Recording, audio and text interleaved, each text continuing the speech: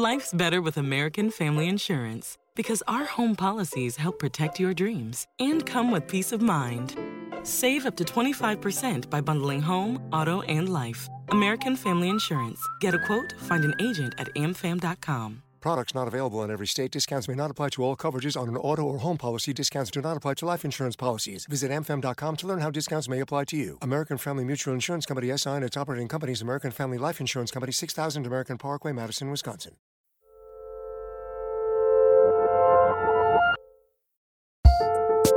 Hello and welcome to another episode of Working Overtime, the bi-weekly advice-focused Xena warrior princess to Working's Hercules, The Legendary Journeys. I'm your host, June Thomas. And I'm your other host, Isaac Butler. June, I feel like with that analogy, though, you're saying that working overtime is far superior to working.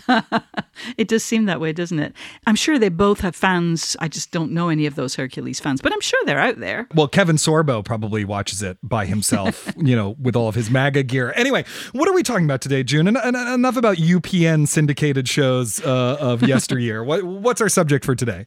So I recently received a really interesting email newsletter from writer Jamie Green. Her first book, The Possibility of Life, was published on April 18th, about a month before we're recording this episode. And in the newsletter, Jamie shared her feelings about the immediate post-publication period. And it struck me as a topic that doesn't get talked about much. And since we both know Jamie, you two have been friends for a long time, I know, Isaac, I thought we should invite her on the show to talk about this weird moment right after the book hits the streets.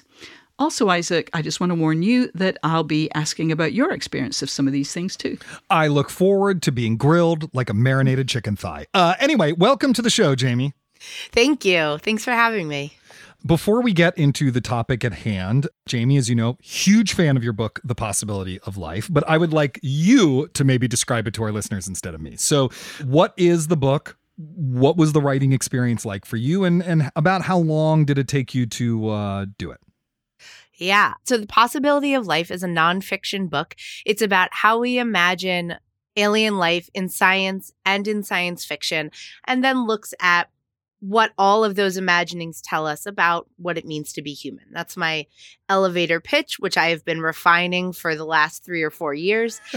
Talking about how long it took is a little weird because, on the one hand, I sold the book and signed a contract in spring of 2019. So, 4 years from that to publication. So maybe 2.5, 3 years of writing and revising. But I've been trying to figure out how to write a book about all this stuff for maybe a decade, a little longer than that.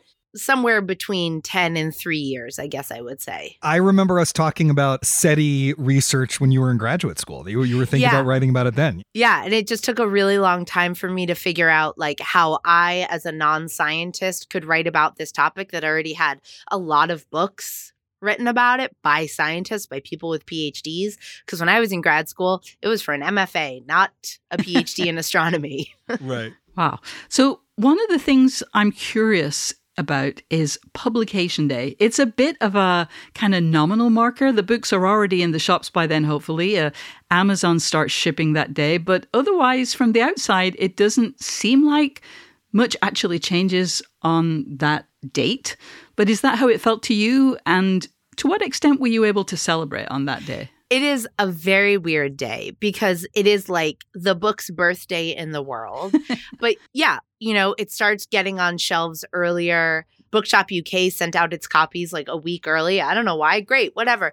And the book has already been out within the industry, people who write about books, my friends and colleagues. I had already sent early copies to everyone I interviewed for the book. So lots of people in my orbit have already read the book, and no one reads a whole book on publication day, just about, unless it's the new Harry Potter book and it's 2002, no one's calling out of work to read my book all day. So no one has read the book on publication day who hasn't read it before. Yeah.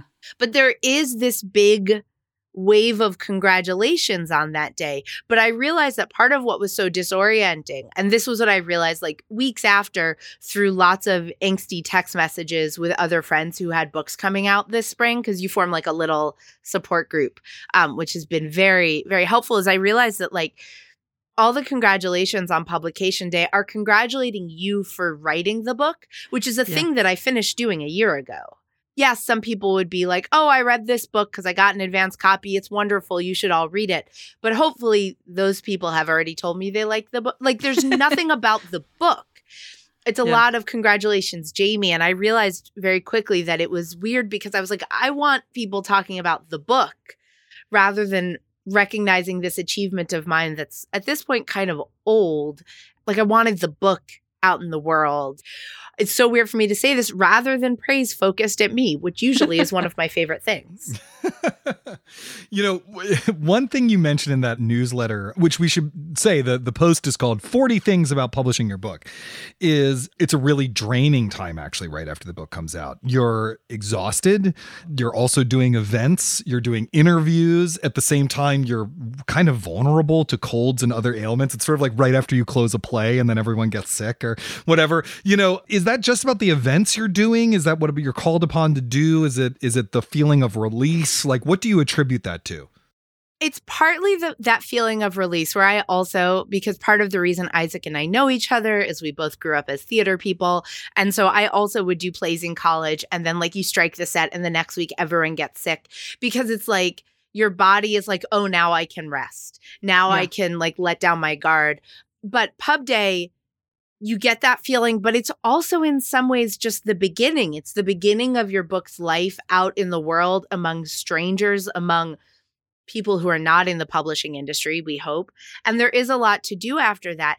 Like part of why this is emotionally confusing is I don't want to seem ungrateful. Like one of the things that's so exhausting is I'm very lucky that my publisher hired a publicist who is setting up lots of like local and regional radio interviews for me.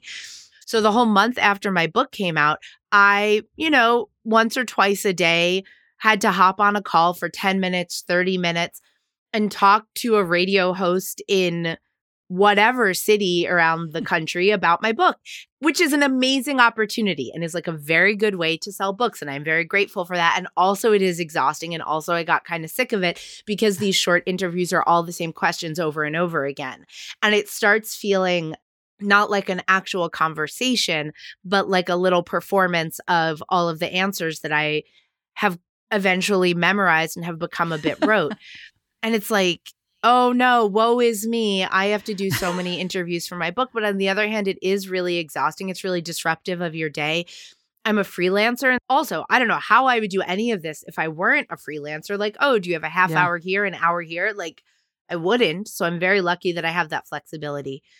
But it also makes it really hard to have any sort of sustained focus, to have like a sense of what your day is, to like pivot from that performative sort of, talking, creating, responding externally thing to internal creativity and focus is also really, really hard. And so, it's just like a very confusing period where I want to celebrate, I want to rest, but we're also just at the beginning of things. I also teach. And so I had to go right into grading, which was like, oh my God, very confusing. And so like you had asked about what was Pub Day like. It was so weird because it was a teaching day for me. And I hadn't told my students about the book because I didn't want to like make anything about me in what is their creative writing classroom. But I didn't know, maybe some of them would have figured it out. No one figured it out. So I like woke up, posted on Twitter about my book, drove for an hour to campus while like hopefully congrats Twitter stuff is coming in, taught, got back in the car and drove home, then had to go to like an urgent care virtual visit because I had a cough that I couldn't shake, which is not the cough that you're hearing now. This is a new cold. And then I like did an Instagram live about my book. And it was just so confusing because on the one hand, I had just achieved this lifelong career goal. Like I'm not on Broadway, I'm not a ballerina, but I published a book, which is something that I have wanted to do for as long as I can remember. And then on the other hand, I'm like driving an hour to campus and getting my kid to school and like trying to get prescription cold medicine because I keep coughing in the middle of the night. It's just like, what happened? And then it's like, you just kind of wait to see what the book does. It's so weird. Yeah, well, we have a lot more questions and we will be back to ask them after the break. What's the best way to learn a language? Immersion, living where the language is spoken and using it every day in everyday situations. But if that's not on the cards this year, you can still learn a language the second best way, and that's with Babbel. I've used apps in the past to learn new languages, but when I came across Babbel, I wondered if it could help me refresh my knowledge of a language I once spoke well, but was now a little bit or quite a lot rusty. I have to say, I was impressed. The advanced lessons were really useful, tips and idioms that can help with in-depth conversations on topics that I can actually imagine chatting about. Babbel's quick 10-minute lessons are handcrafted by over 200 language experts to help you start speaking a new language in as little as 3 weeks. Babbel is designed by real people for real conversations, and the tips and tools are approachable, accessible, rooted in real-life situations, and delivered with conversation-based teaching so you're ready to practice what you've learned in the real world. What's more, all of Babbel's 14 award-winning language courses are backed by their 20-day money-back guarantee. Here's a special limited-time deal for working listeners. Right now, get up to 60% off your Babbel subscription, but only for working listeners at babbel.com/working. Get up to 60% off at babbel.com/working, spelled BABBEL.com/working. Rules and restrictions may apply. This podcast is sponsored by Cloud Optimizer. As a business owner or IT manager, are your cloud investment costs going up and you don't know why? It's time for Cloud Optimizer. As you migrate your business to the cloud, what you're spending and why you're spending it can get a little hazy. But Cloud Optimizer clears up the mystery and puts the cloud to work for you. Cloud Optimizer starts by analyzing usage patterns, right-sizing resources, leveraging discounts you may not be aware of, implementing automation, and much more. And by reducing unnecessary expenses and maximizing performance, Cloud Optimizer guarantees you a savings of 5 times what you spend for their service. As you utilize cloud-based services more and more, you don't have to lose sight or control of your spend. You can stay agile, streamline your costs, and optimize your performance, plus save significant money with Cloud Optimizer. Make the cloud work for you with Cloud Optimizer. Get a free assessment and find out how much you can save by going to cloudoptimizer.com. Go to cloudoptimizer.com for your free assessment. That's cloudoptimizer.com. Hey listeners, do you have any tips or questions about the creative process? Well, get in touch and share your advice. You can email us at working@slate.com, or even better, call us and leave a listener voicemail at 304-933-9675. That's 304-933-WORK. And we're back. Jamie, it's really striking hearing you say all that. You know, that as journalists, we're in a tricky position because as a book author, you're in the hands of your publisher's publicity department. They are very knowledgeable, specialist professionals. So, of course, it makes sense to take their advice and suggestions. But on the other side of things, as journalists, we also receive a lot of books or notices about books for potential review. So we also have a sense of what's effective, at least for us. What has most surprised you about the things you've been asked to do? And have any of the things that you thought were, I'm not going to say a waste of time, but maybe a little bit more marginal, have been really fun or have seemed to be really effective? You mentioned Instagram Live events. Like, how do you get psyched up to do all these things? Getting psyched up is the easier answer because I think I benefit in this weird publicity world from having been a performer, from having been an actor, from having that thing in my life. But what's been confusing is I'm like, I'm an extrovert. I'm a performer. Here I go. This is what I was meant for. And it hasn't been as fun or gratifying as I thought it would be. Whereas on the other hand, I recorded my own audiobook, luckily, when I did not have a cold like this. And that was a really awesome, rewarding, creative experience to be able to put my own written words into a physical performance and like embody my words like that. I was like, oh, this is what I'm made for. This is the intersection of everything. And I kind of thought I would have that feeling about doing interviews and publicity, and it has felt a little emptier, which has surprised me. But yeah, psyching myself up, I can kind of flip the switch and I'm like, hey, here we go. Our listeners won't be able to see the little dance you did right then. The little like jazz hands, yeah. Waving the jazz hands. One of the things that I loved in your newsletter, Jamie, was the sense that you were telling us things that usually go unsaid, right? It's like, we don't often talk about like, actually, sometimes publicity can be kind of a drag, or, you know, something like for me, it was like, if I have to tell that story about being traumatized by that freshman year college production one more fucking time. Anyway, but then you feel ungrateful saying that. So, you know, you sort of address both sides of that in a really great way, which I loved. You wrote, having a book come out isn't laurels and all your heroes welcome you into a secret club. And then you also wrote, the real secret club is built out of text messages and Instagram DMs. Its members a loose network of other authors with other books coming out within a month or so of yours. How did you find or build or join that particular network of writers? It was almost entirely writers who I was already internet friends with. And then we realized that our books were coming out around the same time. And so that like deepened those friendships. And we started talking about, you know, sort of more personal, less public things than we maybe would have been like responding to each other's Instagrams about. But there was at least one writer, Hannah Matthews, whose brilliant, amazing, beautiful book about abortion came out the first week of May, where I think we sort of followed each other on Twitter because of that, or like found each other because of that, and sent each other copies of our books. And I think really connected through that.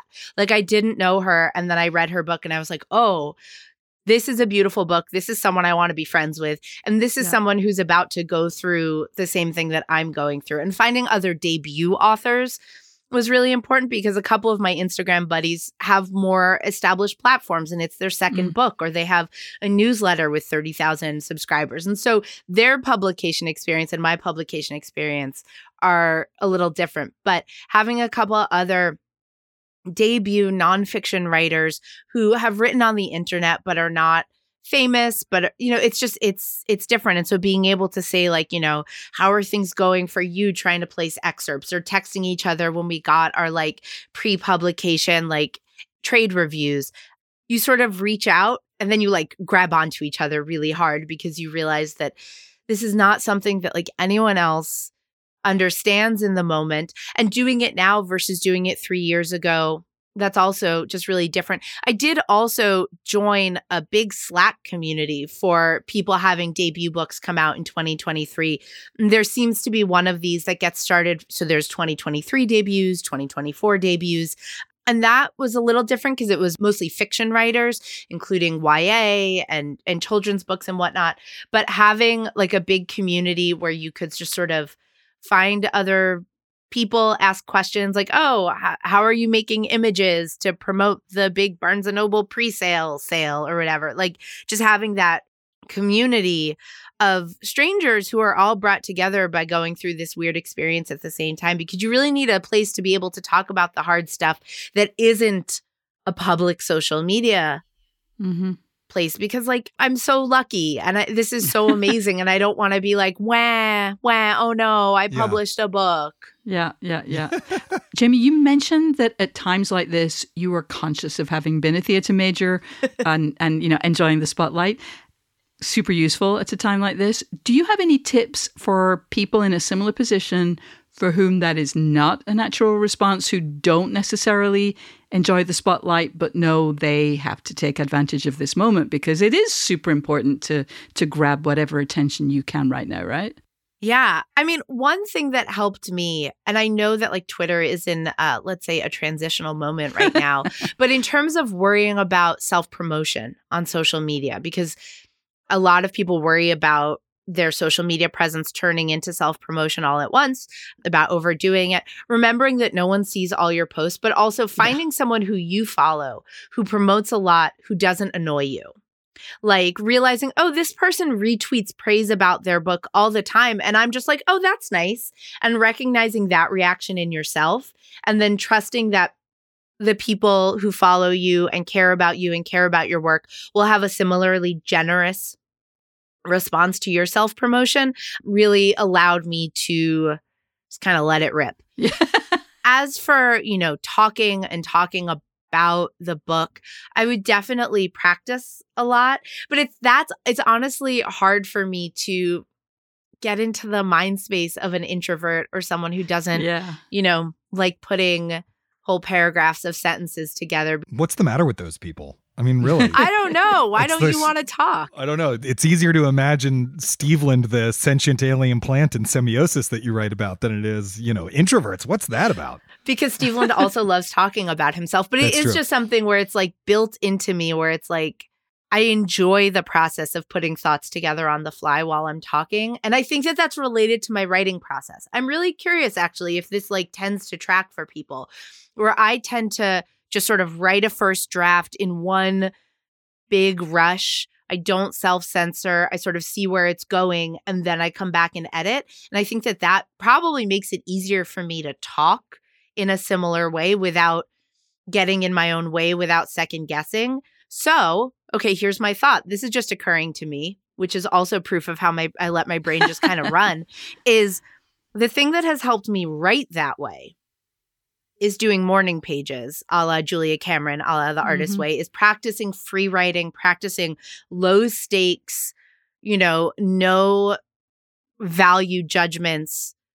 Writing a lot outside of drafting my writing has made it easier for me to write drafts where I'm not getting in my own way, where I'm not second guessing, or where I'm not trying, because you can't write and assess the quality of the writing at the same time. Like that's what gives you writer's block. That's what trips you up.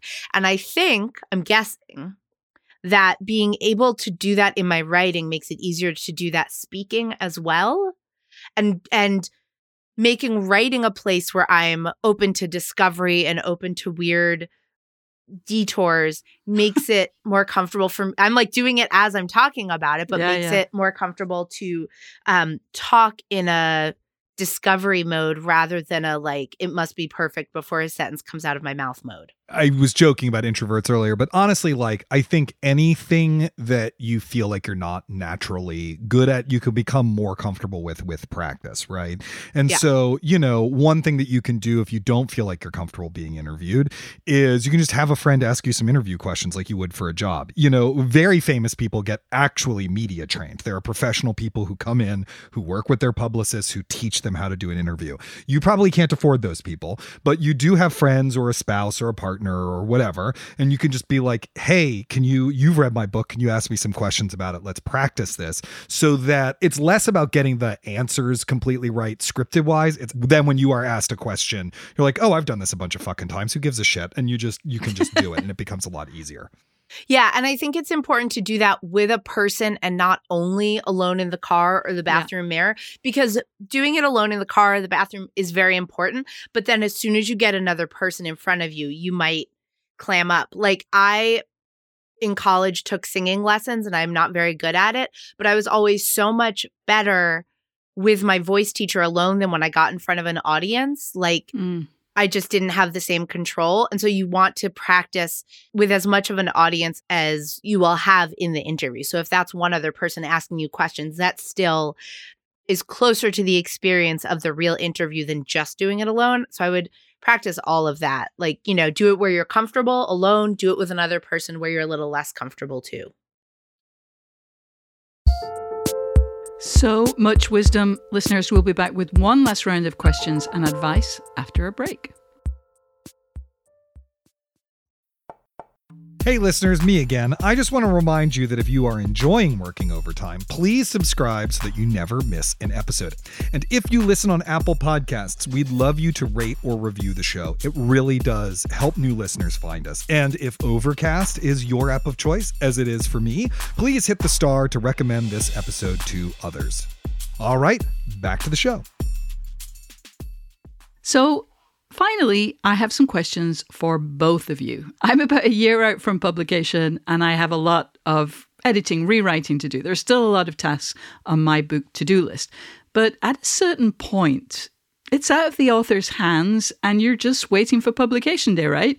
In that period, I'm sure there are still things a writer could and should do to help their book if it's going to succeed. So, identify excerpts, write pieces for other publications, pitch stories. I'd love to hear both of you opine on the best way to spend those strange liminal weeks, months, however long it is. Isaac, why don't we start with you? June, I think you're overestimating how much time you're going to spend sitting around waiting for publication day, because there's actually a lot of stuff to do.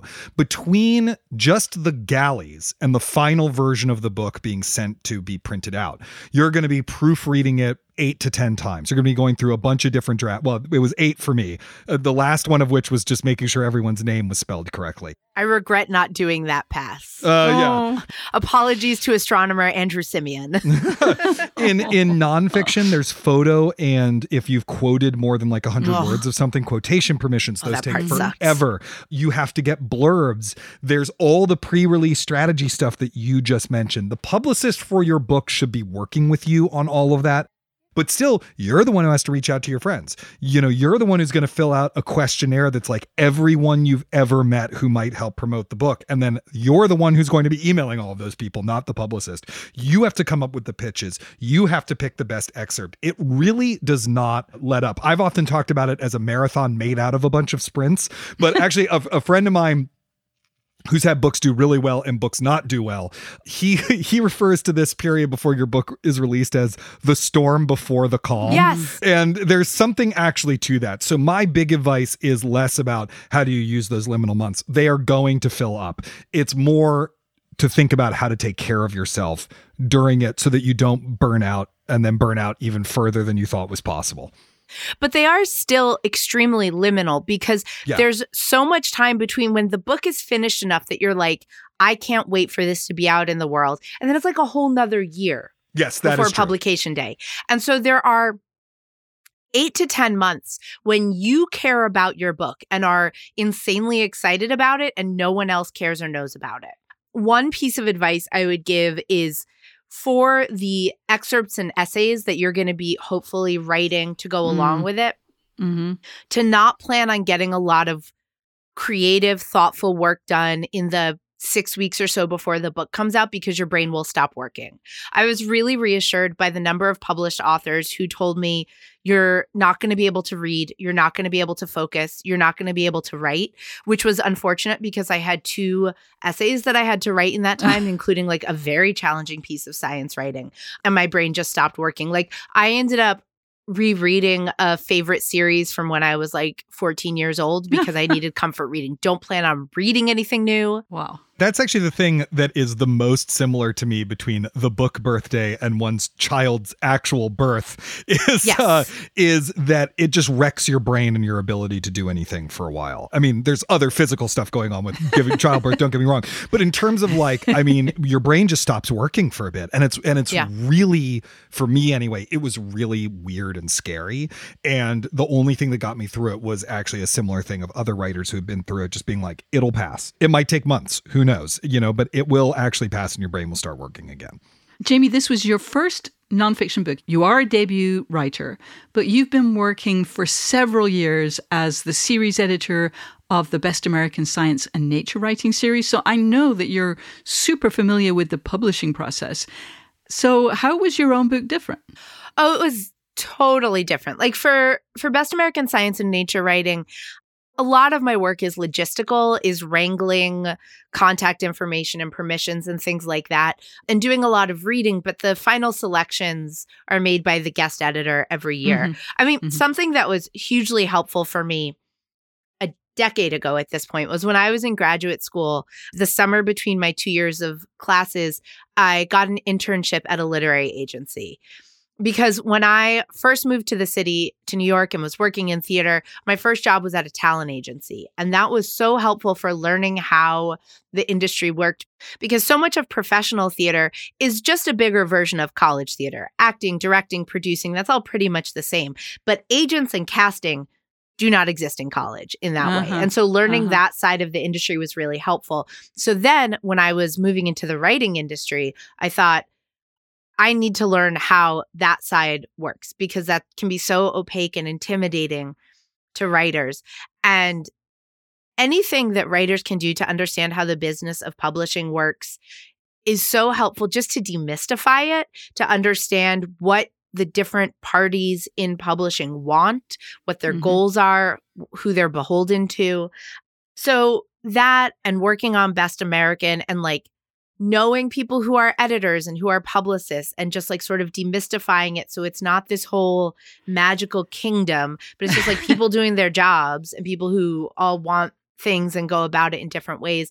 That was really helpful to me. But this feels completely different from Best American, in that like it's my words, it's my work, rather than someone else's work that I'm shepherding along. You know, I didn't have any of that internship experience, and I have not edited a Best American series. So the thing that I had to learn eventually how to do is to actually just ask people what the hell they were talking about. Because the truth of the matter is that in general, people in the industry, and I have to say, like, I love my agent, I love my editor, I just want to work with both of them for the rest of my life. But their default is not to explain things. Their default is just be like, so we're going to do this, and the P&L is this, and blah, blah, blah, blah. And it really is on the author to be like, I don't understand what you're saying. Instead of doing what I would normally do in like college when I hadn't done the homework and been like, oh, yes, of course. Of course. Yes. No, that totally makes sense. Yeah. Epicureanism. Anyway, so, you know, you just ask questions. They will be generous to you in response to it. You are not actually making yourself look like a less accomplished or dumber author by doing so. If I can just jump in on that, like one of the most common things in that debut author Slack group that I'm in is someone will ask a question and the answer is like, ask your agent. Ask your agent if this is like so many of my emails to my agent are, is this weird? Is this normal? What should I expect next? And like it is their job to be your person. And so sometimes your editor might feel a little like, ooh, you want to impress them, you want to whatever, which like hopefully we can all move past eventually. But like ask the questions like, is this normal? What should I expect? Are two of the most important ones, I think. I remember when I got my copy edit back, when you get the galley proofs, you know, at that point, you've actually had quite a bit of distance from the book. You probably haven't read it in a little while. And it's also in like a different font and it's on the page. So it looks different. And I don't know if this was what your experience was like, Jamie, but I was like, this book isn't good enough yet. It's actually not good enough. And I made a bunch of changes. They were small, but there was about one per page. And sometimes it was just shortening a sentence, taking out a repetition. The notes were kind of a mess and needed to be redone. You know, it's stuff like that. And I was in the midst of this freak out because I was worried that I was doing something that you weren't supposed to do. And so I actually just like, you know, emailed my agent and was like, hey, can we talk about copy edits and how many changes you're allowed to make? And she's like, what kind of changes are we talking about? I was like, it's like one small change a page. She's like, oh, don't worry about it. I've had writers who rewrote an entire chapter. I was like, okay, well, I'm not that. This is going to be okay, you know? And so it can just be really, really helpful to stay in the loop with the people who have a lot more experience than you.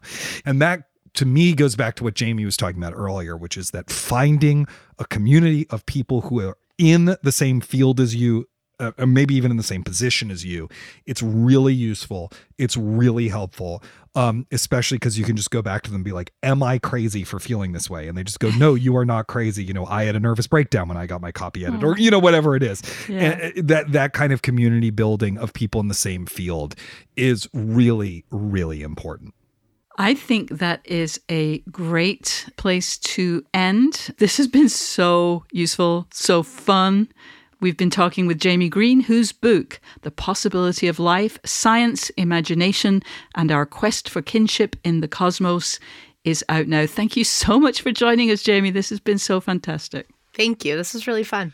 And can I also say, as someone who has read Jamie's book, that it is amazing. It is great if you care about the human condition, not just science fiction, but the human condition at all. You should go out, you should buy it. You should buy it in hardcover. You should then buy it in audiobook, because not only will you hear Jamie read it, but almost certainly she gets a higher share of the royalties of the audiobook. That's usually how it works. And then you should email Jamie and DM her and Insta her to tell her how much you loved it, because, you know, as we know, writers need the validation. Yes. I cannot believe how much fantastic advice we've gotten in this episode, including that last bit. Let me leave you with one more, though, listeners. I think you should subscribe to Working wherever you get your podcasts. And if you have ideas for things we could do better or questions you'd like us to address, we really want to hear from you. You can send us an email at working@slate.com or give us a ring at 304-933-WORK. If you'd like to support what we do, sign up for Slate Plus at slate.com/workingplus. You'll get so many goodies, an abundanza of goodies, a bottomless Olive Garden breadstick basket of goodies, including full access behind the paywall, exclusive episodes of Slow Burn, which is coming back soon, and Big Mood, Little Mood, bonus segments of shows like this one, a delightful newsletter written by a different Slate staffer every week, and you'll be supporting what we do right here on Working.